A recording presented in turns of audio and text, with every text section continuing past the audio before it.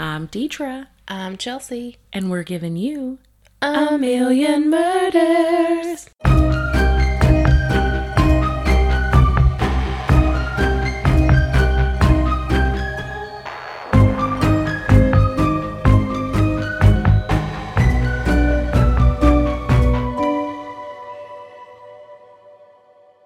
Hello, everyone. Hello. All right, so this has been honestly long overdue because Jessica asked for this story like last year, and I've had it done since last year, but then I keep doing more stuff, so I've decided today is the day.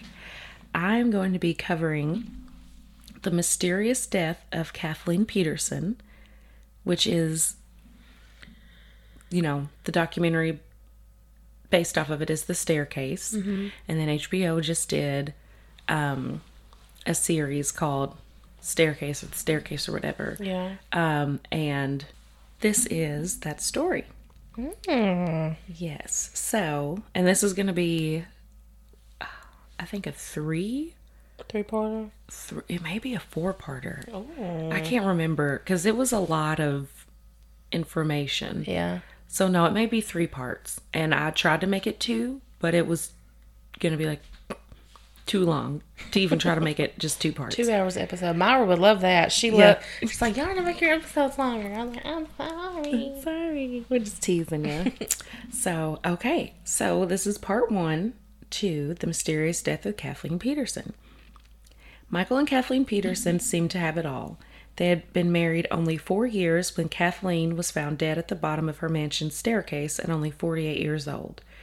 What unfolds next splits their big family onto 2 sides. The side of the husband Michael and the side of Kathleen's sisters. On December 9th, 2001, in Durham, North Carolina, around 2:41 in the morning, the local dispatch gets a call from Michael Peterson. He tells the operator to come quickly because his wife has had a terrible accident. You can hear him panicking, and then the line goes dead. He calls back again and asks where they are. A few minutes later, at 2:48, the paramedics arrive at their house. Shortly after, Todd, one of Michael's sons, shows up at the house. So Michael has 4 children. Mm-hmm. He has 2 from his first marriage with Patricia Peterson, which is Todd and Clayton. It was Patricia. It was Patricia. And the twin daughters, Martha and Margaret, they adopted while they were still infants from their friend. Kathleen had a daughter from a previous marriage as well, and her name is Caitlin Atwater. So the EMTs go inside, and they hear sobbing, so they head to the back of the house where it's coming from, and they find Michael cradling Kathleen at the bottom of the stairwell, and blood is everywhere. Mm-mm. There's blood on Kathleen, on the walls, the stairway, and some on Michael from touching her. Michael appears to be in shock while the EMTs are checking her pulse and vitals. Todd turns to his dad and says, "She's dead, Dad," and Kathleen is pronounced dead at the scene. Mm. So I'm going to play the 911 call so that you all can just kind of hear that. Not kind of, you're going to hear it. Okay, so here this is. 1810 Cedar Street, please. What's wrong? My wife had an accident. She's still breathing. What kind of accident? Down on the stairs. She's still breathing. Please come. Is she conscious? What? Is she conscious? No, she's not conscious. Okay. How many stairs did you fall down? Huh? How many stairs? Stairs. How many stairs? Calm down, sir. Calm down. No, 15, 20, I don't know.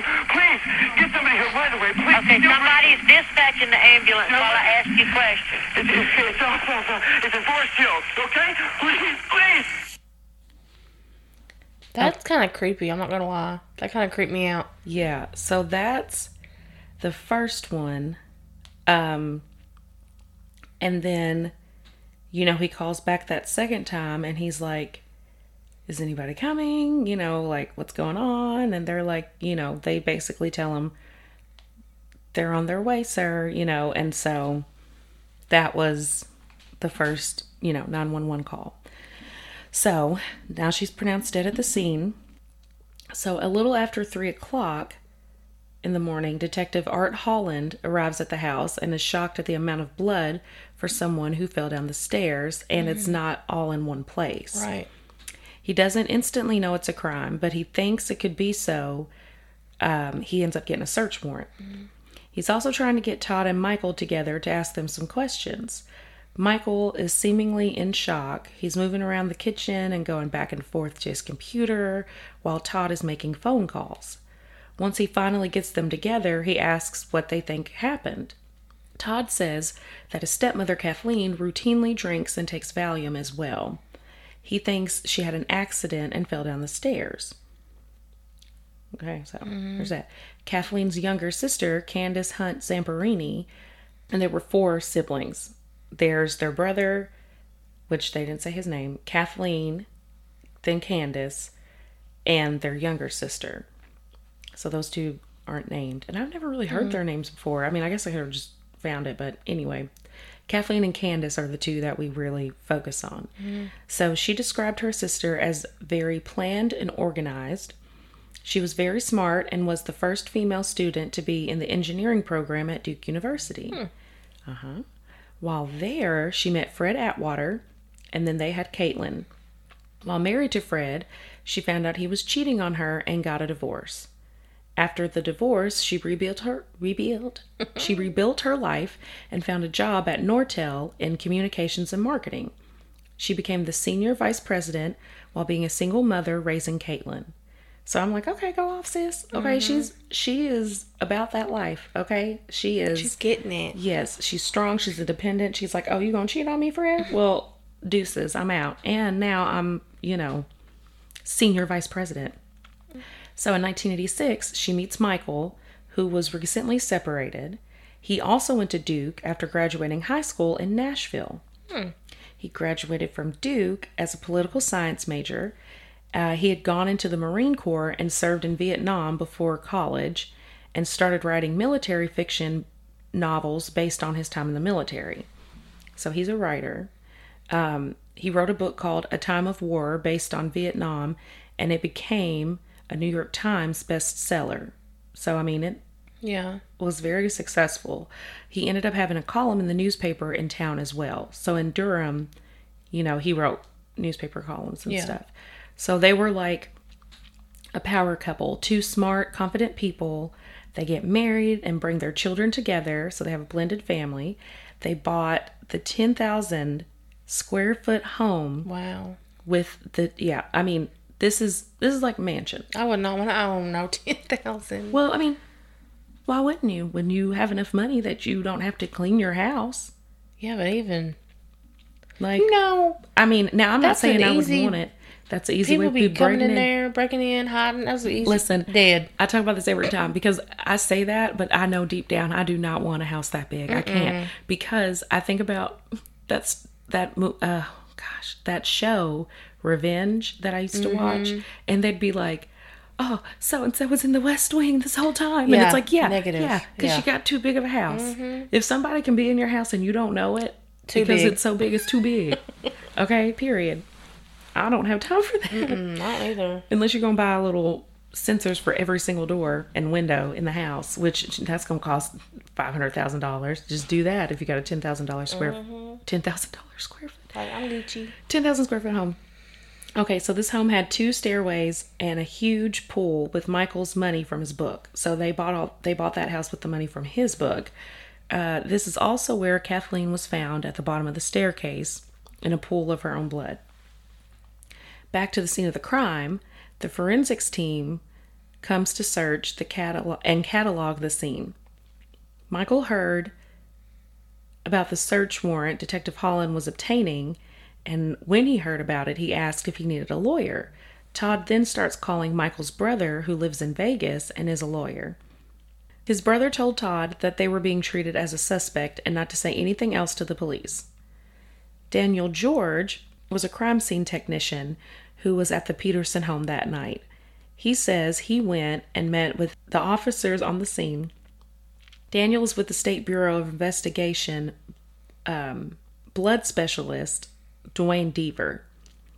So it's Daniel and Dwayne Deaver, and he's that blood specialist. They had Michael and Todd take off their clothes because even Todd had blood on him at this point. They get the clothes and get them contained, take the still photos, videotape, and mark off the scene. Daniel said they did a very thorough investigation of the entire set of steps of the back stairway. There were 19 steps that she was supposed to have fallen down, and all the blood was centered just on the landing at the bottom of the stairway and the entrance to the stairway. The CSI starts searching the rest of the home for evidence. They find 2 wine glasses in the kitchen, one with wine in it and the other one that was empty. They saw a speck of blood on the cabinet that the wine glasses were in. There was also 1 droplet of blood on the front porch of the entrance to the house. Okay. Okay. This was about 50 feet from where her body was found. A lot of the physical evidence found right away didn't seem to add up. When the detectives release the scene, her body is taken to the medical examiner's office, and now they have to wait for the toxicology report to come back. Because, he's done said she's drinking and taking Valium, so they're going to see, what else going on there. So, later the morning of December 9th, Candace, which is Kathleen's younger sister, gets a call from Michael. Michael asks to speak to her husband. He wasn't home and didn't say why he needed to speak with him. So she just gave Michael his number and figured he wanted to talk about stocks or something dealing with finances. When her husband came home, he said Michael had called him and told him that Kathleen had died and that she'd fallen down the stairs. He didn't think it was necessary to let her sister know? I don't know. It was like he didn't want to tell her. He wanted to tell the husband. So I guess the husband could tell her because he didn't want to break the news to her. But she's dead. Which I could see that too, yeah. But she's dead. And then, I don't know. There's a couple of things here. I'm like, okay, did the husband come home right away? I hope so. Yeah. Like, if my sister's dead, you need to be, But anyway, so he didn't tell her. He told her husband. Okay, so the next day, Candace and their sister Lori's the other sister. Okay, I don't know if this is the older sister or the youngest. Well, no, I think there's 4 of them. The brother, Kathleen, her, and the younger sister. So this is the younger sister Lori and her head to Durham to plan Kathleen's funeral. When they pull up to the house, the entire property is covered with yellow tape, and an officer tells her it's a crime scene. She asked him what made him think that, to which he replied, "There's a lot of blood." So she's like, yeah, this is supposed to be an accident. She was confused because Michael's story was so vague. As she kept talking to the police officer, he kept telling her that there was a lot of blood and to prepare herself. After the police finish with the scene, Candace and Lori go into the house. When they get to the staircase, she describes the blood being washed on the walls, 8 to 10 feet high on the walls. Yeah. It was thick on the floor and on the stairs. She said it was everywhere. Michael is just saying she fell and not giving any details about what happened. Then he kind of walks away from her, but she isn't giving up just yet. She's like, I need to know what's going on. Yeah. I mean, you think she falls down the stairs, you think maybe there's just going to be a little bit of blood. They're saying there's a lot. Or if any at all. Yeah, and then they're saying there's a lot of blood. It's like, okay, well, maybe she cracked her head open, so all this blood's pulling out from her head, so it's probably, and then it's 8 to 10 feet up, washed on the walls, there's blood everywhere, and so she's like, what is going on? So Michael tells her that they were celebrating last night, that night, that she died, because one of his books could end up being a movie deal. They watched a movie, and they were drinking wine, and then they went out to the pool and had more wine. He noted that she had a Valium to help herself relax, and this was a normal thing for Kathleen to do. After about 45 minutes, it was getting chilly outside, and Kathleen went in, leaving Michael outside smoking his pipe for about another 45 minutes to an hour. Then he went inside and found Kathleen at the bottom of the stairs. So they asked him, do we need to get a lawyer? He said, yeah. Lawyer up, they're treating you like a suspect. So Michael hires David Rudolph, and he is a well-known criminal defense attorney in the South. He has even represented an NFL player accused of murder. He is known as being a smart and brilliant lawyer, and his co-counsel is Thomas Maher, like M-A-H-E-R, Maher, like Bill Maher. They were contacted not too long after Kathleen died. He was still going through the grieving process and dealing with the police questioning him. While this is happening, a new prosecutor takes on the case. So, the other side. Former District Attorney James E. Hardin. Their first plan of action was to see if Michael's version of the incident being an accident had any truth behind it. So, the crime scene technician said the landing where most of the blood was found was dry. The blood on the steps were dry, and the only blood that wasn't dried was in the cracks of the flooring where air couldn't easily access to dry. It told him that her death had been 20 to 30 minutes before he had arrived. So before crime scene people get there. So that was 3 o'clock? And he called it 1:40 or 2, so he's saying, she died before the ambulances get there, 20, 30 minutes. The wall outside the stairway had blood spattered up to 9 feet high. The scene didn't look like an accidental death, and before the toxicology report is back, they decide they have enough to charge Michael with murder. Now, so you can visualize this, it's not like a normal staircase where it's one wall and the other side is open, like a lot of staircases are. This staircase is if you're walking toward the staircase from the front of the house, I believe, it's all enclosed. So it's just a little kind opening. Like Sarah and Joseph's staircase. Yes. It's all enclosed. Yes. So, yeah. Except it's to the side. And so when you go up, you're going up into the step up is in the wall, and then it turns and goes up. The flight of stairs is on the wall that you're walking beside whenever you're about to turn into the staircase. So then you turn, go up a couple steps, and then you turn again and go up. So that blood is on the outside, the wall outside the stairway, up to 9 feet high too. So it's in the stairwell, all on those walls, and then it's also on the outside of the wall. Okay, so they charge him with murder. December 20th, 11 days after Kathleen's death, Michael turns himself in to the Durham police, but claimed his innocence. Everyone was shocked that he was a suspect in his wife's murder. David Rudolph, his lawyer, says accidental falls in the house are the leading cause of death in the U.S.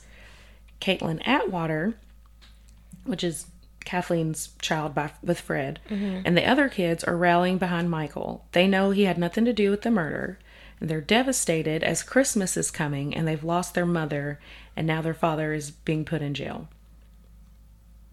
Which sucks. I mean, it's hard enough to lose a family member right before Christmas, and then now your dad's in jail for the murder, and now y'all are just, and if you watch the show and stuff, that they were alone on Christmas, and so it was just the kids went ahead and they did Christmas, all together and just cooked and stuff. But the way Kathleen was, she was such a planner, she would have had a whole meal planned ready, it would have been a whole thing. And now they're just kind of a bunch of teens, early 20-year-old kids, just kind of scrambling some stuff together and just so they can be together. So I thought that was really sad. But a month later, on January 14th, 2002, Michael has his bond hearing, and his bond is set for $850,000. Wow. Yeah. So they're that's a lot of moolah. Yeah. Yeah. That I ain't got. Yeah, over $250,000. So, I mean, yeah. And then on February 17th, Kathleen's autopsy report is released. The state medical examiner, Deborah Radish, performed the exam. She finds some shocking things like scratches and contusions, which contusions are blood collecting outside of a blood vessel, all over Kathleen's body. Normally with a fall, you'll see some injuries to the nose, brow line, and chin. she had little cuts and scratches on her face. She also had little cuts and contusions on her arms that looked like defensive marks. Yeah. Interesting. When examining Kathleen's skull, she shaves her head and finds 7 deep lacerations in the back of her skull. Yeah. They're almost in the shape of pitchforks. Like, God. it's like... God. The pitchfork, the story, it was flying in the air and it... Oh, well, wasn't that a fire poker? Oh, it was a fire poker. Which, I mean, we'll get to that. But we're talking about that episode in the Georgia hauntings that Chelsea did, and that thing came out the wall and it started beating that poor boy. I hope that he made it.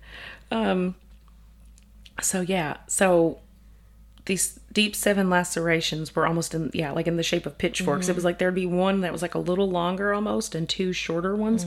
It's really creepy looking. Ugh, I don't want to look. Yeah. I don't remember if I don't think I've actually seen her picture, but they do they do it on the HBO special and they show it just like it would have been seen. And it's like, and if you see the autopsy sketch where it's just a circle that's supposed to be a head and then the marks, it looks creepy. It looks creepy there too. Okay. So, Dr. Radish reports this is more than just falls down the stairs. This is someone who was badly beaten. The autopsy strengthened the case against Michael, but the family is still standing behind them. District Attorney James Harden wants the family on his side. He knows that this was a murder, but he also knows the chances the jury will convict Michael will be better if the family is on the state's side. James has Candace come down to Durham to talk to him. He's telling her a little bit about the trial, and she's telling him she doesn't believe Michael killed her sister. She's like, why do you even have me down here? I know he didn't do it. So initially he didn't want to show the pictures to her because it would be cruel. Right. He was like, I shouldn't do this, but he felt Candace needed to see the severity of the crime to understand why they were going for the murder charges. So she decides that she does want to see them, since she's seen the blood all over the wall. The first picture she sees is the one with all the cuts to the back of her head, and she decides right there that this wasn't an accident. So it didn't take much convincing after she saw that. So from that point forward, Candace and Caitlin are on the state's side. Caitlin had originally talked to the press, saying her mother would be devastated at how the state was treating Michael, but now she has changed her mind with her aunt, and there's a rift between the children and the rest of Kathleen's family. So Michael's 4 children still believe he's innocent, and it's very hard because they'd come from one big happy family and now it's torn apart. Yeah. So we've got Michael's kids, which are Todd and Clayton, and then we got Martha and Margaret, which are the kids that she had Patricia and him, his first wife, adopted when they were babies. So they're on his side, and then we've got Candace and Caitlin, which is Kathleen's daughter from another marriage, on the other side saying that he did it. So it's just a mess. So Michael's defense team is still saying he's innocent and start to find what they claim are flaws in the autopsy report. They look at numerous other cases of blunt force trauma and found that none of the cases look like the lacerations found on Kathleen's head. The medical examiner didn't find any neck or skull fractures, and she didn't find any bleeding on the brain, or of the brain, which is normal with a fatal beating like the one Kathleen endured, or what they said she endured. Rudolph and Myers say the facts were inconsistent with the murder and that the police are overlooking a big fact in the case, that there was no motive for Michael to kill her. So they're like, you have no motive, and these skull and neck fractures that usually happen when someone has blunt force trauma that they died from are not there. So they're like, and I mean, they looked up, I'm sure I cover this later because it's been so long since I did this, but they literally looked in the state of North Carolina at blunt force trauma cases, and all of them either had a head or neck fracture or something of the sort Yeah. that Kathleen didn't have. I mean, and David Rudolph, like, you want him on your team. Yeah. Okay? You want him on your team. He's going to do the work. He's going to know the facts. He's... Just like Camille. Yeah. He's like the Camille of this case. David Rudolph is the Camille. And the Thomas Meyer guy is... I don't know what that other man's name is, but he did a good job too. Sorry. But y'all know who I'm talking about. Little skinny tall man. Okay, so... the more David Rudolph looked into Michael's life, he was convinced he had a target on his back. He was very critical of the Durham Police Department in his articles he wrote for the town paper, the Durham Herald. So he's talking about the police in his newspaper articles. His team said he wasn't being prosecuted, he was being persecuted because of what he wrote in his column. So the defense team pulls out the big guns and hires Dr. Henry Lee. So Dr. Lee is famous in the true crime community. He's a forensic expert and testifier. He's been in big trials, including O.J. Simpson's trial. So, you know, everybody knows Dr. Lee. He's on a lot of the true crime TV shows and everything. They also hire a photographer to take pictures of everything at the crime scene, and then they board up the staircase. They're determined to convince everyone that this was a drunken accident. The state is busy looking for a murder weapon in this time. So the medical examiner said the weapon should be cylindrical in shape and had to be something that could wrap around the skull, since there was no skull fracturing, or no fracturing to the skull. Candace tells them that she hasn't seen the blowpoke, which is a cylindrical metal pipe you can blow in to give more oxygen to a fire without being too close. And it has a hook on the end to move logs in a fire, which I'm pretty sure is what flew off the... Yeah. I think that's what beat up that little boy in the... You know, we need to find out if he had any neck fractures. Or we need to find out. So anyway, so Candace had given one of these to Kathleen for Christmas one year. She bought everybody in the family one. They bought a new one and inspected its shape and found this could be what was used to attack her. So the state buys a blowpoke. They're like, this could be it. Candace is like, I haven't seen this blowpoke that I bought her for Christmas, and I got everyone one. And they had a fireplace in the living room, so it was in, like, right in the living room, right off from the staircase that she was murdered. And now it's gone. Nobody knows when it was gone, but they just know it's not there now. So the state gets a search warrant and starts to look for the missing blowpoke. They're checking everywhere in this huge house. So 10,000 square feet, they're looking everywhere for it. They searched the grounds with metal detectors and dogs, but they couldn't find it. The police thought that Todd Peterson might have taken the blowpoke the night of the murder and then came back when the fire department arrived. They were going with this theory since they found that one drop of blood on the front porch that came out of nowhere. So all this is happening in that one room. And then all the way out there to the front porch, there's one little drop of blood. And they can't figure out where it came from, how it got out there, or anything. So, while they're in the house, they're also looking for a motive. This is when they start looking at Michael's computer and find things in his office. All right, so this is where it's about to get a little woo, because they start finding all these things, and it's starting to, they feel, give them a motive. So they found something they couldn't believe. They found stacks of military-style gay pornography, along with emails between Michael and a male sex worker talking about meeting up. Some of the pictures had droplets of blood on them, which was about 60 feet from the crime scene. This makes police rethink the scene they came into the night of the murder. When the officers were at the house that night, you know, they saw him going back and forth from the computer, and it was shown he was deleting things from his computer that night, not long after her death. The IT team was able to recover 2,500 pornographic photographs that had been deleted. That at night? I guess so. Dang, that's a lot. Yeah. He was deleting left and right, honey. He was like, I gotta get this out of here. So, they found that. Looking into their finances, they're broke. They have 3 daughters in college, 2 boys who need financial support, and over $140,000 in credit card debt. Kathleen was the... Yeah, so let's just go back to that. 3 girls in college. And I don't remember where they went to college, but I don't think they were in state schools. So I think they went out of state for college, or at least one of them did. So, when you go out of state, it's going to be more expensive in general. Oh, yeah. Or if they're going to private schools. I was getting ready to say. Yeah. So you just never know. So, yeah, all that's going on. The 2 boys need financial support, the $140,000 in credit card debt. They've got a lot going on. Kathleen was the breadwinner of the family.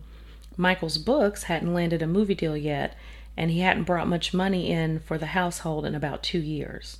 Because he's just strictly a writer. Yeah. He's writing the columns, he's writing the books, but nothing's really coming in anymore. And all the money was coming from Kathleen and her career for their family of 7. So, she had been spending weeks and months firing employees before she died and was worried she would be let go herself. Kathleen had left her laptop at work one night and used the computer in Michael's office. Her first marriage ended because her husband had an affair, right? So they think when this happened, when she used Michael's computer, because she left her laptop, that she found the emails between Michael and the sex worker. They believe she called him out on it and was going to leave him high and dry. They think Michael got mad and couldn't have his paycheck leave, so he picked up the first thing he found and murdered her. They think he just went overboard and killed her. Okay, so that was supposed to be where I ended it, but I'm only at 32 minutes, so I thought, well, I'll just go a couple more pages in, and then maybe only be able to do a 2-parter for this, so doo-doo. Okay, so weeks later, where we leave off from, just a moment ago, Detective Art Holland gets a tip from Margaret Blair. Margaret is the biological aunt of the twins Martha and Margaret. Okay. So she tells the detective that her sister, Elizabeth Ratliff, tragically died 17 years ago, and she has information she'd like to share on her sister's death. Oh. Sorry about that. So this is Martha and Margaret's mom that she's talking about. Like she's died, which I probably didn't tell y'all that yet, but that's why they were adopted. Okay, so here's the story about Martha and Margaret. Martha. And it's funny because that's who plays her. If you've seen In Her Shoes, Toni Collette's the one who's like, my Martha. That's my favorite part. We're in the diner and doing that. Yes, it's made of gold. And that's who plays Liz Ratliff. Or, I mean, that's who plays Kathleen in the story. It's crazy. Yeah, that was funny. Okay. So, in the 1980s, Elizabeth was living in Grafenhausen, Germany, with her husband and 2 daughters, Martha and Margaret. They meet Michael, his first wife Patty, and their 2 sons, Todd and Clayton. Michael was working on books, and Patty was working on a military base as a teacher. Liz and Patty end up working at the same school, and they become friends. And in 1983, Liz's husband dies. His name was George. In a military accident. George O'Malley. Yeah. So, which that leaves her alone with her twin daughters. And they're babies. So, it's a lot of responsibility for a young mother, and she's encouraged by Patty and Michael to move into the house across the street from them. Michael and Liz become closer because he was there to help with finances and is the closest male she has in her life. And he was there for her, So they become really close. Her and Patty are already good friends. They're like, move in next door, we'll help you, which was really sweet, I think. So, okay. Then on November 24th, 1985, Liz and the girls had dinner at the Peterson home. Once dinner was over, Michael walked them home, and the next morning at 7:15, Liz's nanny, Barbara, arrives at the home, and she finds the front door unlocked and the lights are still on from the night before. When she walks into the home, she finds Liz at the bottom of a staircase in a pool of her own blood. She reaches down to touch Liz, and her body is still warm.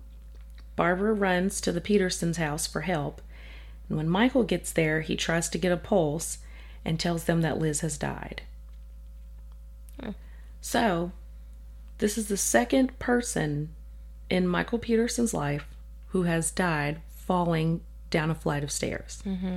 Okay? So, it could be a coincidence. It may not be. But it's not.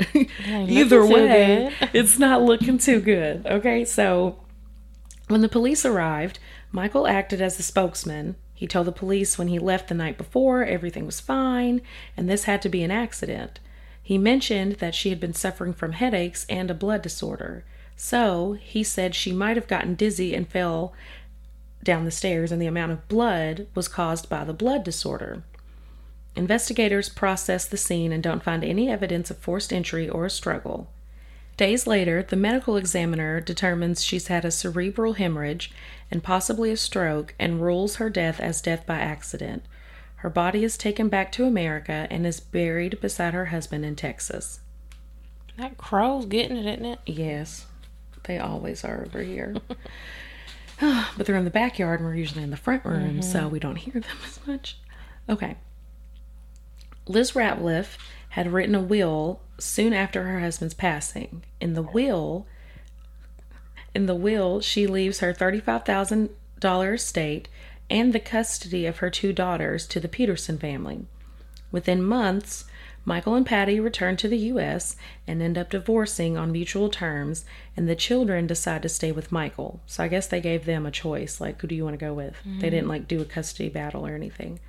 A few years later is when Michael meets Kathleen, and they start raising their family together. So, they had this friend. She fell down the stairs. They took the kids. They got divorced. And so then, by the time they were still young, Kathleen had been in their life, as well as Patty. But I feel like Patty doesn't live in North Carolina. If she does, I feel like she doesn't live in Durham. So anyway. So then Detective Holland is stunned by the similarities of the 2 deaths. They were both found at the bottom of the stairs with lots of blood at the scene with significant injuries. Durham police reach out for more information on Liz's case. Since the case was considered an accident, there were no crime scene photos and the autopsy wasn't thorough. There was no clear way to tell how she died. The only way to find out is to exhume her body, and to do that, they needed permission from Martha and Margaret. The district attorney didn't think Margaret and Martha would let them exhume their mother's body. At first, they did say no. They knew their stepdad was innocent and didn't want to do it. But then they say they will exhume her body, so it will prove Michael's innocence. And so, in the documentary, they're recording some of this in real time as it's happening. They were doing the documentary, and then later on, it starts to show real time what's going on. But they said, we'll do whatever we have to do to prove our dad's innocence. And if that means we have to exhume our mother's body, we'll just do that.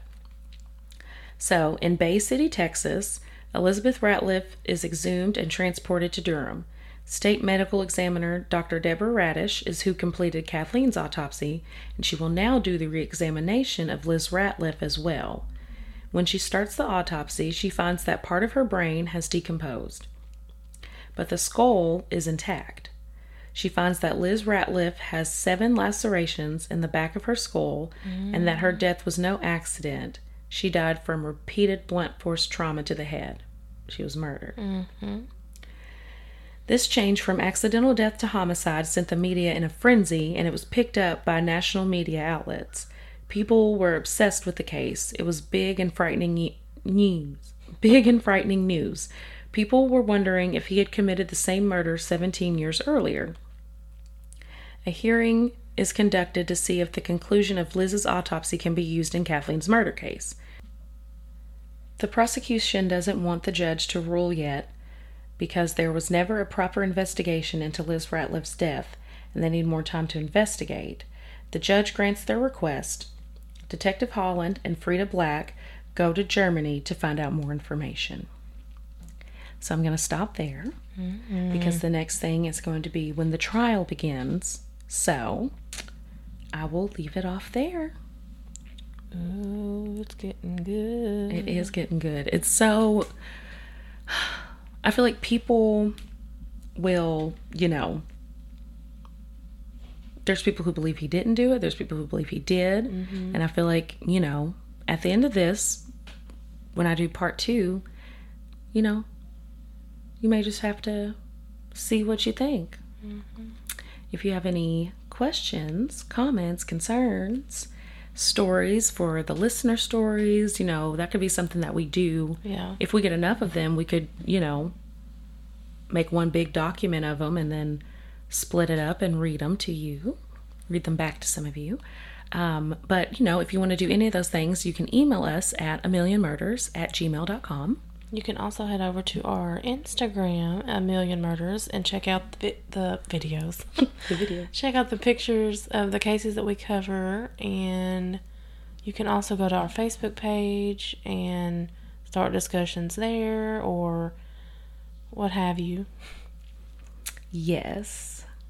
And I think that's it for now. So thank you all for tuning in. We hope you come back for a million more.